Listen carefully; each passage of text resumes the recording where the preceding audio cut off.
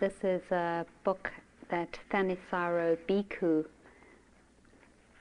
wrote, a disciple of Buddhadasa, who is a monk who lives in Thailand, very learned and radical monk, actually, in how he's interpreted the Buddha's teachings.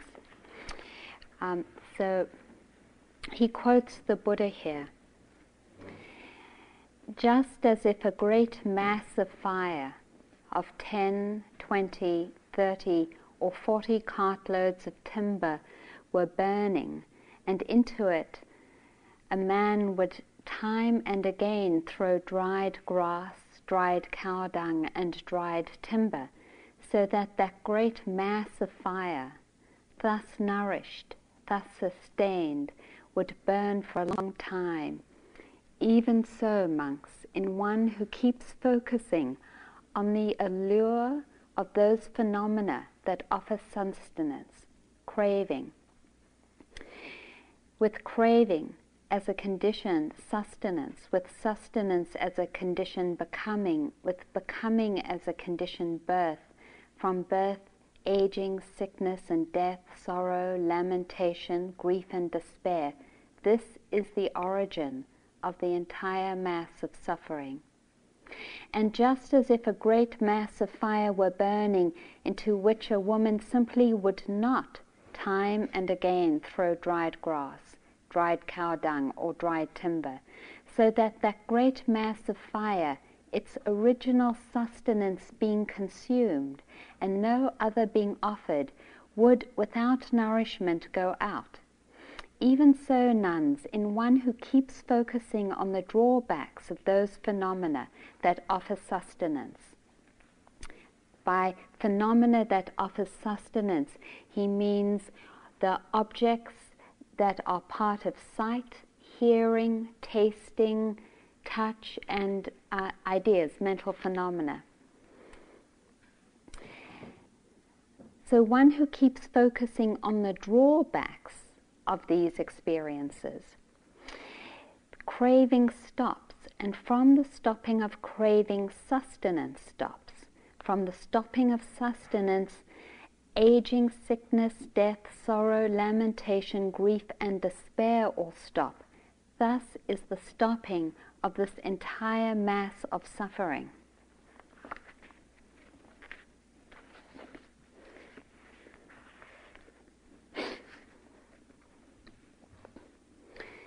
The poppies send up their orange flares, swaying in the wind. Their congregations are a levitation of bright dust, of thin and lacy leaves. There isn't a place in this world that doesn't sooner or later in the indigos of darkness. But now for a while the roughage shines like a miracle as it floats above everything with its yellow hair. Of course nothing stops the cold, black, curved blade from hooking forward. Of course, loss is the great lesson. But also I say this, that light is an invitation to happiness, and that happiness, when it's done right, is a kind of holiness, palpable and redemptive. Inside the bright fields, touched by their rough and spongy gold, I am washed and washed in the river of earthly delights. And what are you going to do? What can you do about it?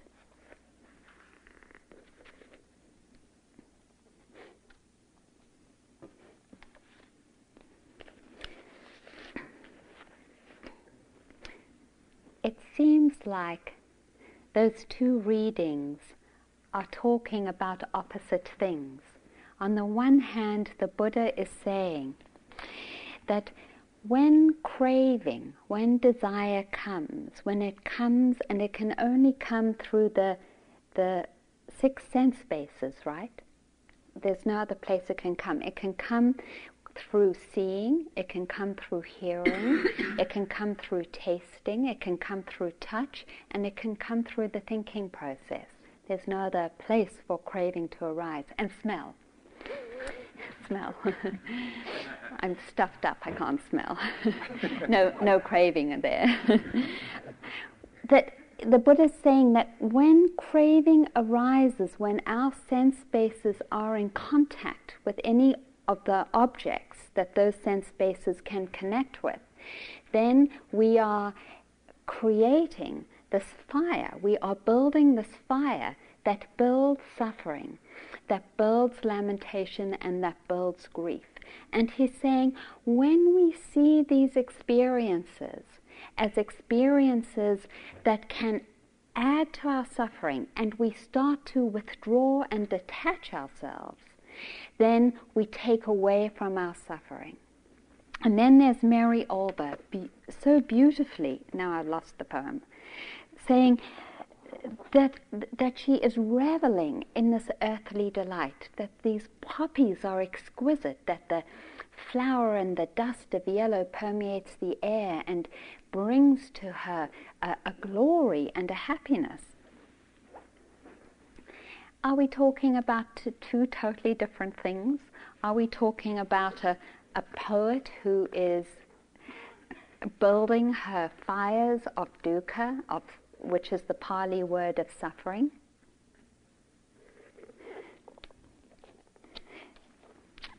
The monk I just quoted, Buddhadasa, says in one of his books called Heartwood Bodhi Tree, the core of the teachings of the Buddha is Sabba Dhamma Nakam Abhinivasaya. All things should not be clung to. Whoever has heard this phase, the Buddha says, has heard all Buddhism. Whoever has put it into practice has practiced all of Buddhism.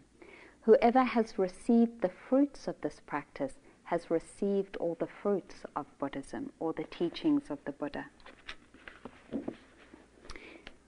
All things should not be clung to.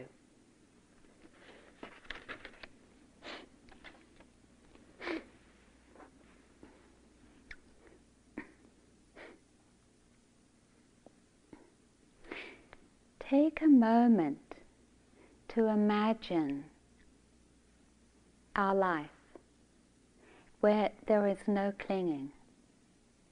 Take a moment to envision what it would mean,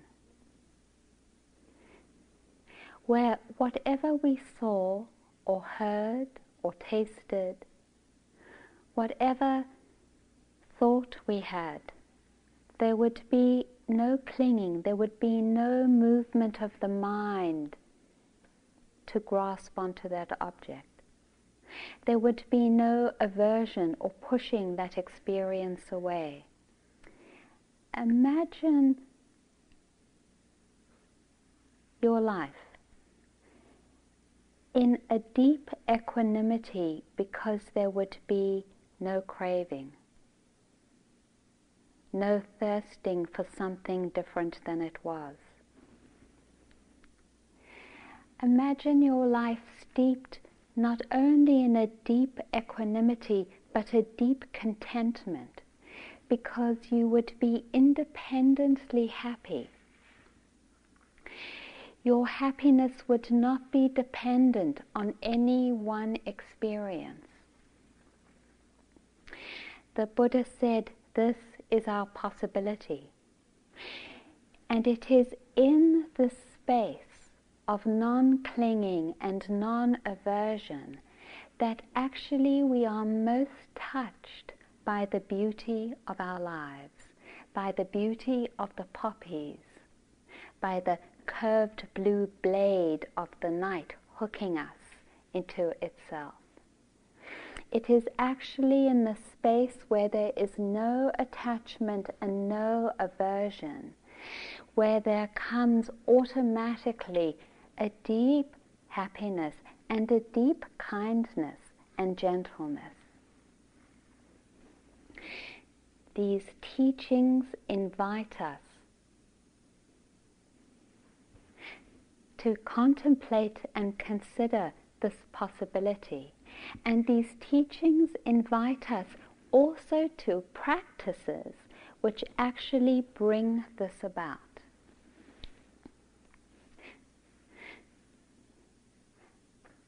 Our happiness is not something that is born in the future.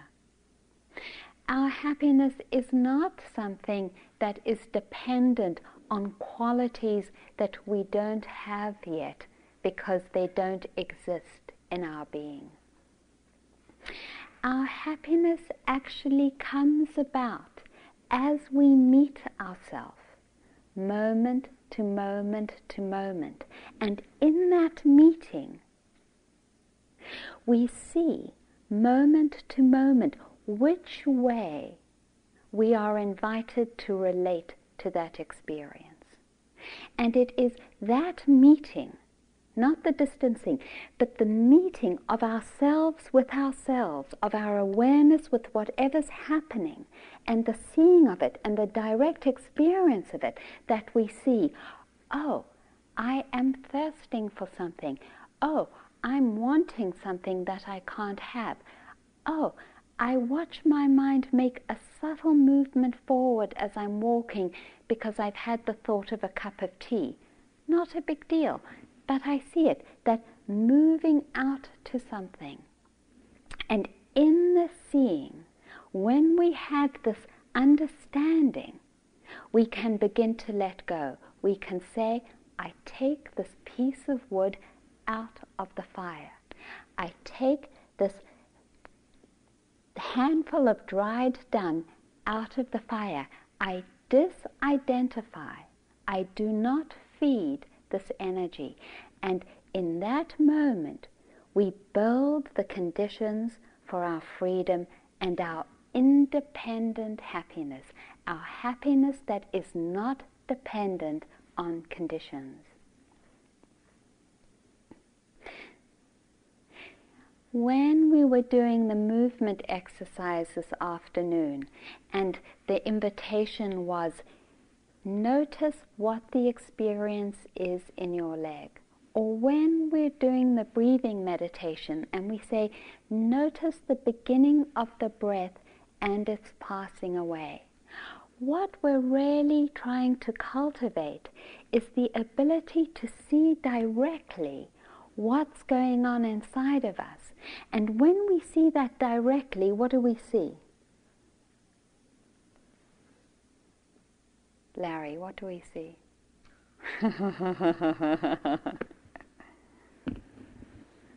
What do you see?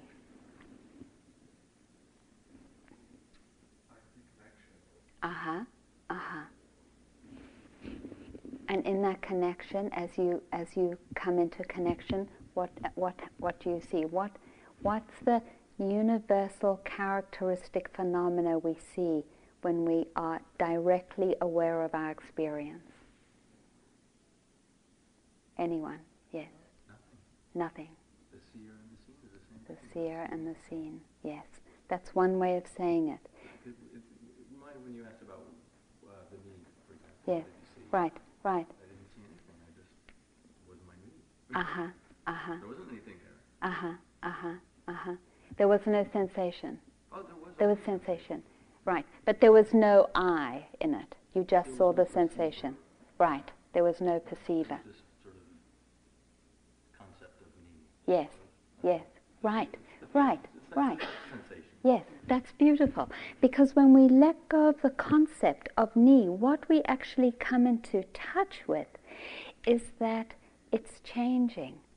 It's changing. Each breath is born and dies. You cannot hold on to it. You cannot hold on to your age. You cannot even hold on to a thought. God knows we try it enough. We try holding on to our lovers, and we know we can't hold on to that. We try holding on to jobs, daughters, sons, parents, money. We try holding on over and over again. And each one of us here is an expert at it, I know. And we also know that holding on is actually, in reality, nothing but a contraction, because It is impossible to control our lives. It is impossible to control everything that is in existence as life, because it is passing away and arising and passing. The reason we cultivate awareness of the breath and of the body over and over again, an awareness of eating and swallowing, of touching, of seeing, the sunrise and the sunset, is that we are confronted over and over again with the reality that everything is constantly coming into birth and dying, ourselves included, and that there is nothing we can hold on to.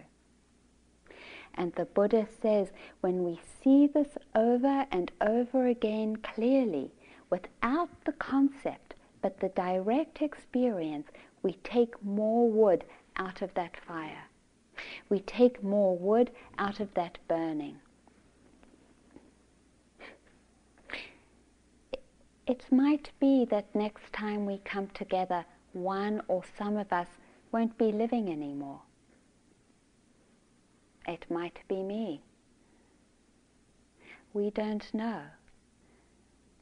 We have so little control, actually, over our lives that we don't know when we're going to die. These teachings ask us to contemplate this and to say, each time and each moment we come into connection with our experience, with awareness and loving kindness, we come to open to this truth, not as a bummer,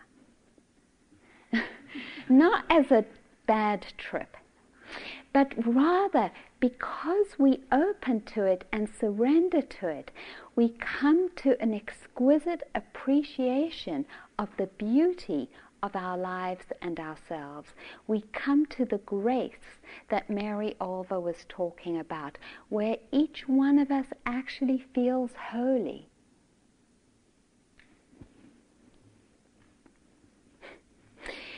Because that's what happens when we let go.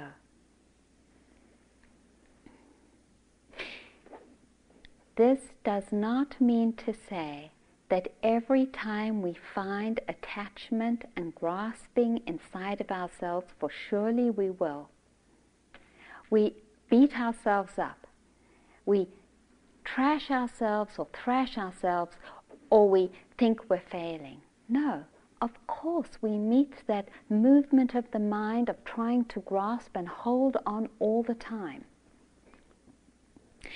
But the beauty of this practice and the beauty of understanding why it's a path is because we know, not that we don't get lost, we do, but we know at some point we can't escape the work. Yes, I can be on a bum ride. I can say, I have to go and see a movie. I read murder mysteries. I said to Eric, what, do you want a murder mystery? He says, oh no. I said, oh, I'm really into murder mysteries. I'm really into even bad ones, like Sue Grafton over here. She's a terrible writer, actually, but I enjoy it. So I take a break. But I know it's not long term, because I know what my work is. I know that the work is to cultivate and strengthen the mind enough with awareness and loving kindness that over and over again I can challenge, that is, not buy into the grasping and the aversion, not buy into that delusion or illusion where we think our happiness rests on anything other than the relationship of awareness. Whatever, lovers, jobs, whether we're insomniac, health, sickness, all of it is arising and passing away. There is nothing substantial enough that can give us lasting happiness outside of ourselves. There is not even anything inside of ourselves in terms of the rising and passing of experience that can give us happiness. But when we disengage from it, in that disengagement comes deep happiness. And that's what it means to be on this path. And it's beautiful, because in the end you can't get lost. You know it over and over again. One of the most seductive places is blame. And when I'm blaming, I know I'm lost. Recently I've been very busy. I'm in the process of building a meditation center. My partner's really involved in it, and we've been very busy. And so by the time 10 o'clock or 11 o'clock or 12 o'clock comes at night, we're tired, we're really tired. And if we're going to have a spat, it's then, and it's over something silly. Just, I'll be unconscious and sort of move her out of the way to put my toothbrush under the faucet, and she's like, I can't believe you did that again. I've asked you so many times not to wait until I finish cleaning my teeth before you, something little, And we get into it, and and my mind is immediately, God, she is so uptight. I cannot believe how uptight she is.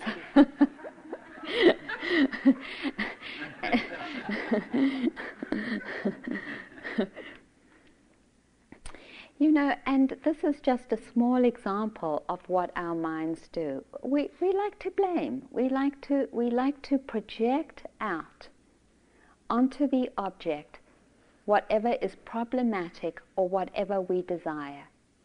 And we really deeply disempower ourselves by doing that, because we become a victim over and over again in that relationship. That's true victimization, and we do it to ourselves over and over. Not because we're bad, but just because we haven't had the awareness yet to see that dynamic clearly, So rather than me saying, oh, she's so uptight, actually, what's happening is that I'm tired and I didn't have the awareness to wait a moment. That was really the reality of it. But my mind wanted to push the experience onto her. And in doing so, in making her uptight, I don't leave any room myself, inside of myself, for a change in relationship, for actually a healing. We blame over and over again. We are seduced into blame every time we make something outside of ourselves the problem, or something in our experience the problem. We are victimizing ourselves. We are creating a relationship of craving or aversion, and we are feeding the fires of our suffering. And we will. That's the nature of the mind. But just to know it is such a deep freedom. Just to say, aha, I got it, I saw it. I will try next time again, and I will try next time again, because we will have plenty of times, many, where we will be invited to be aware of that choice and to be able sometimes to make the choice not to go with it, to say, I really answer the calling of my heart, which is to come home to myself and not to be bound, not to be tied. The Buddha uses the word fetters, not to be tied down by thirsting or craving for any experience or object or situation. I understand that by letting go comes the deepest freedom.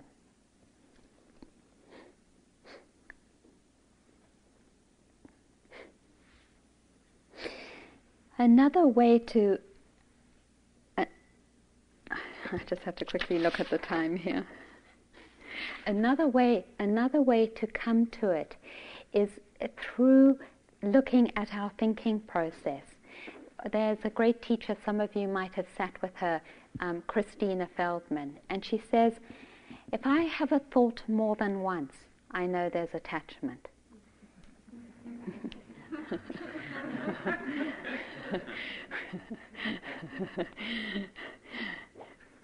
Well, I have had some thoughts, a lot more. I could even say a lot more than 100 times and be honest, you know.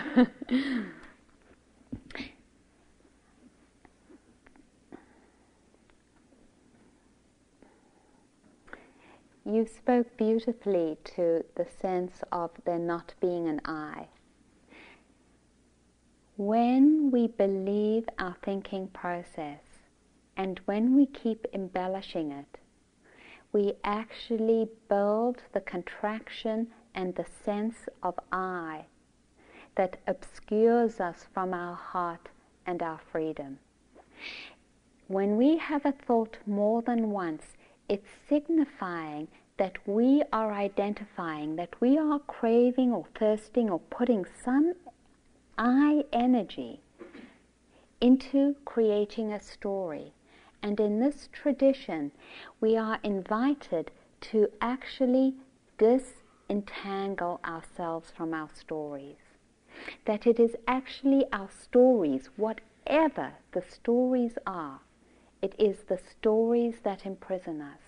And that when we come to an experience directly, without story, there is heart and there is freedom.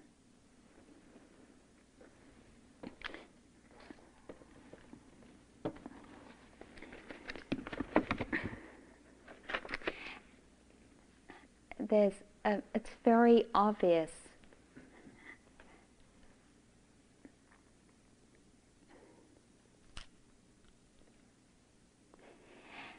when Matthew Shepard was killed, and it is not just Matthew Shepard, there have been many of us who have been murdered and tortured out of intolerance and hatred. It is obvious that what's happening is that some people are identifying with their storyline, that they are identifying with their stories so strongly that they are totally obscured from their hearts, from kindness and from freedom.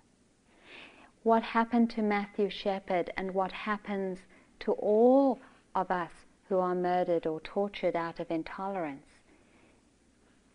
is actually what happens to us in our hearts and minds over and over again when we identify, when we buy into our stories, whatever they are.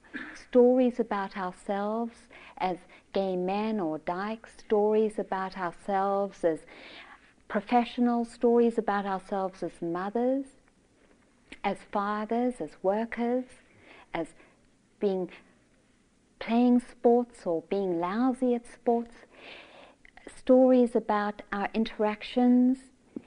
We create many stories, and the Buddha asks us over and over again to look at that and to say, is it actually bringing you happiness? Is it bringing healing? Is it bringing kindness? Or is it actually bringing suffering? Is it bringing intolerance? Is it bringing separation? When Mary Olver talks about when she talks about those poppies, it's not from a place of separation, but rather from a place of directly connecting to the experience without a story of the poppy as, oh, this is a flower, or oh, this is a weed. You know how you sometimes look at something and say, oh, it's a weed, and you dismiss it? But actually coming into that direct connection with the experience brings about grace. And that's what happens when we let go of our stories.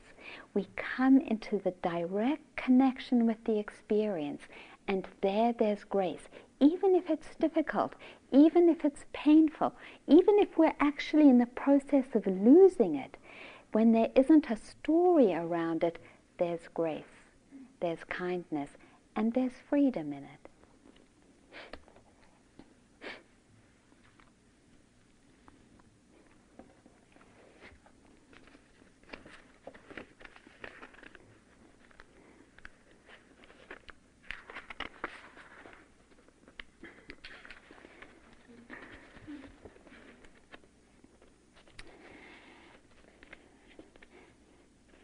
Here are a couple of poems that come out of letting go. This is Wendy Lewis, and she said, "It's like this. It's like this. There's this bird, and you catch it in your hands. You feel its softness, its warmth, heart rapidly beating, but if you keep holding it, it's no longer a bird. So you open your hands, catch it, let it go again and again."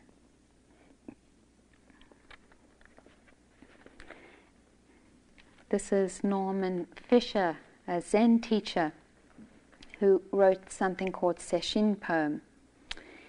"Won't let wanting anything stand blocking the path, waiting with alert anticipation all day long in moments, one after the other, expecting nothing, determined never to be disappointed again."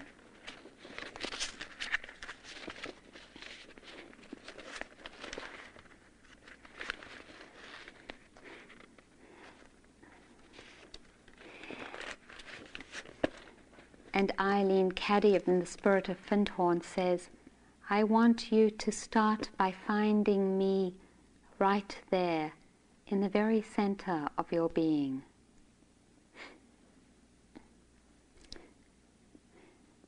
Hung Chi Cheng Chao says, "Full of wonder is the pure illumination, the moon's appearance, a river of stars, snow-clad pines, clouds hovering on mountain peaks. In darkness they glow with brightness. In shadows they shine with a splendid light, like the dreaming of a crane flying in empty space, like the clear, still water of an autumn pool. Endless. Eons dissolve into nothingness, each indistinguishable from the other. In this illumination, all striving is forgotten."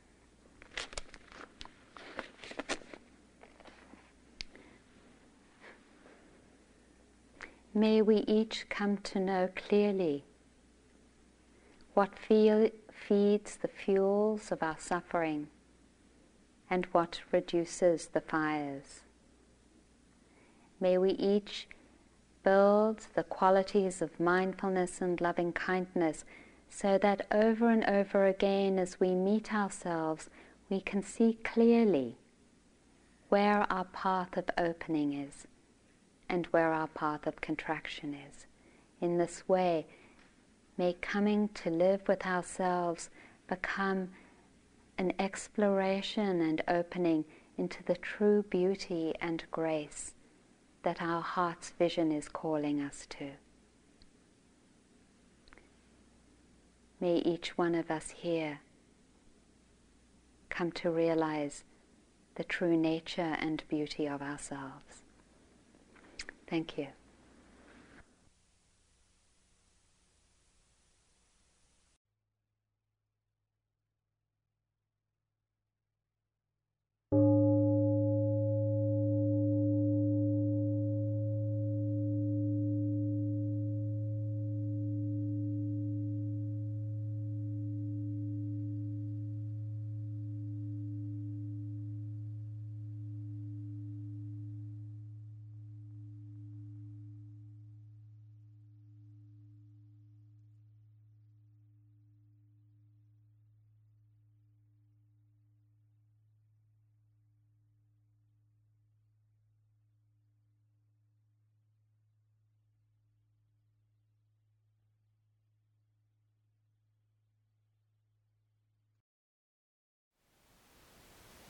Thank you for listening. To learn how you can support the teachers and Dharma Seed, please visit dharmaseed.org. www.weisman.org/donate.